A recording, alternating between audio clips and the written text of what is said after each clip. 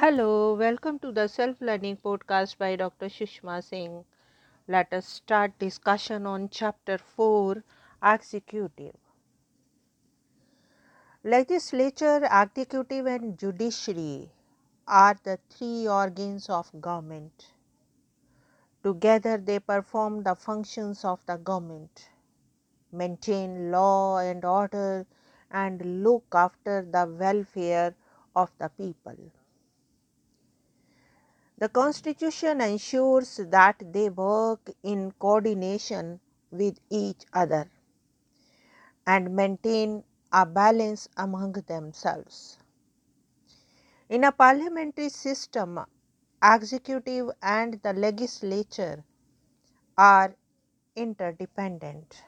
The legislature controls the executive and in turn is controlled by the executive. In this chapter, we shall discuss this composition, structure and function of the executive organ of the government. This chapter will also tell you about the changes that have occurred in recent times due to political practice. After reading this chapter, you will be able to make a distinction between the parliamentary and the presidential executive. Understand the constitutional position of the President of India. Know the composition and functioning of the Council of Ministers and the importance of the Prime Minister, and understand the importance of functioning of the administrative machinery. Now let us discuss what is an executive. Who is in charge of the administration in your school? Who takes important decision in a school or a university? In any organization, some office holders has to take decisions and implement those decisions. We can call this activity administration or management. But the administration requires a body at the top that will take policy decisions or big decisions and supervise and coordinate the routine administrative functioning. You may have heard about the executives of big companies, banks and industrial units. Every formal group has a body of those who function as the chief administrators or the executives of that organization. Some office holders decide the policies and rules and regulations, and then some office holders implement those decisions in actual day-to-day functioning of the organization. The word executive means a body of persons that looks after the implementation of rules and regulation in actual practice. In the case of government also, one body may take policy decisions and decide about the rules and regulations, while the others one would be in charge of implementing those rules. The organ of government that primarily looks after the function of implementation and administration is called the executive. What are the principal functions of the executive? Executive is the branch of government responsible for the implementation of laws and policies adopted by the legislature. The executive is often involved in framing of policy. The official designations of the executive vary from country to country. Some countries have presidents, while others have chancellors. The executive branch is not just about presidents, prime ministers, and ministers. It also extends to the administrative machinery, civil servants, while the heads of the government and their ministers saddled with overall responsibility of government policy, are together known as the political executive. Those responsible for day-to-day administration are called the permanent executive. Now let us move to the next point. What are the different types of executive? Every country may not have the same type of executive.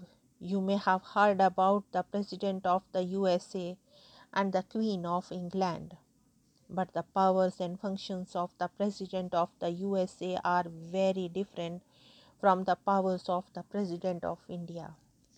Similarly, the powers of the Queen of England are different from the powers of the King of Nepal. Both India and France have prime ministers, but their roles are different from each other. Why is this so? To answer this question, we will briefly outline the nature of executive existing in some of these countries. The USA has a presidential system and executive powers are in the hands of the president. Canada has a parliamentary democracy with a constitutional monarchy where Queen Elizabeth II is the former chief of state and prime minister is the head of government. In France, both the president and the prime minister are a part of the semi-presidential system. The president appoints the prime minister as well as the ministers, but cannot dismiss them as they are responsible to the parliament. Japan has parliamentary system with the emperor as the head of the state and prime minister as the head of the government.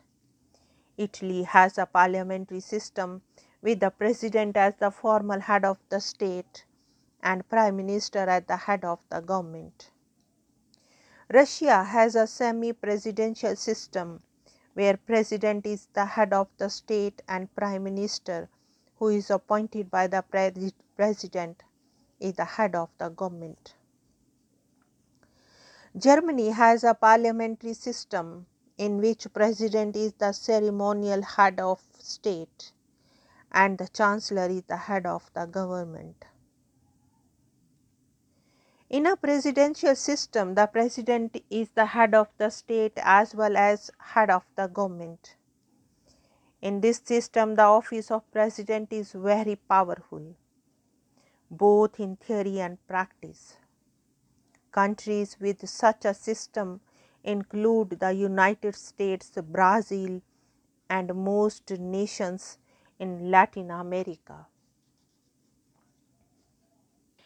In a parliamentary system, the prime minister is the head of the government. Most parliamentary systems have a president or a monarch, who is the nominal head of state. In such a system, the role of president or monarch is primarily ceremonial, and prime minister along with cabinet wields executive power. Countries with such system include Germany, Italy, Japan, United Kingdom as well as Portugal. A semi-presidential system has both a president and a prime minister, but unlike the parliamentary system, the president may possess significant day-to-day powers. In this system, it is possible that sometimes the president and the prime minister may belong to same party, and at times they may belong to two different parties and thus would be opposed to each other. Countries with such a system include France, Russia, Sri Lanka, etc. Now let us move to the next point, parliamentary executive in India. When the Constitution of India was written, India already had some experience of running the parliamentary system under the Act of 1919 and 1935. This experience had shown that in parliamentary system the executive can be effectively controlled by the representatives of the people. The makers of Indian Constitution wanted to ensure that the government would be sensitive to public expectations and would be responsible and accountable. The other alternative to the parliamentary executive was the presidential form of government.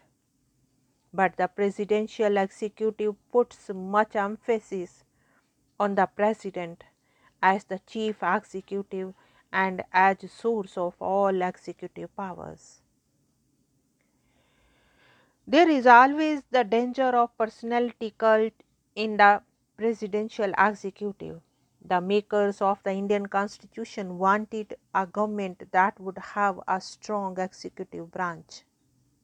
But at the same time, enough safeguards should be there to check against the personality cult. In the parliamentary form, there are many mechanisms that ensure that the executive will be answerable to and controlled by the legislature or people's representatives. So, the Constitution adopted the parliamentary system of executive for the governments both at the national and state levels. According to this system, there is a president who is the formal head of the state of India, and the prime minister and the council of ministers, which run the government at national level. At the state level, the executive comprises the governor and the chief minister and council of ministers. The Constitution of India vested the executive power of the Union formally in the President. In reality, the President exercises these powers through the Council of Ministers headed by the Prime Minister. The President is elected for a period of 5 years, but there is no direct election by people for the office of President. The President is elected indirectly. This means that the President is elected not by the ordinary citizen but by the elected MLAs and MPs. This election takes place in accordance with the principle of proportional representation with the single transferable vote.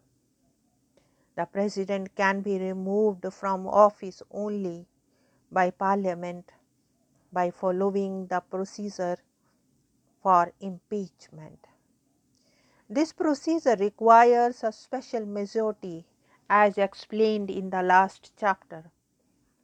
The only ground for impeachment is violation of the Constitution. We have already seen that the President is the formal head of the government. In this formal sense, the President has wide ranging executive, legislative, judicial and emergency powers in a parliamentary system. These powers are in reality used by the President only on the advice of the Council of Ministers. The Prime Minister and Council of Ministers have support of the majority in Lok Sabha, and they are the real executive. In most of the cases, the President has to follow the advice of the Council of Ministers. Now let us wind up the session, and thank you very much for engaging yourself with the self-learning podcast.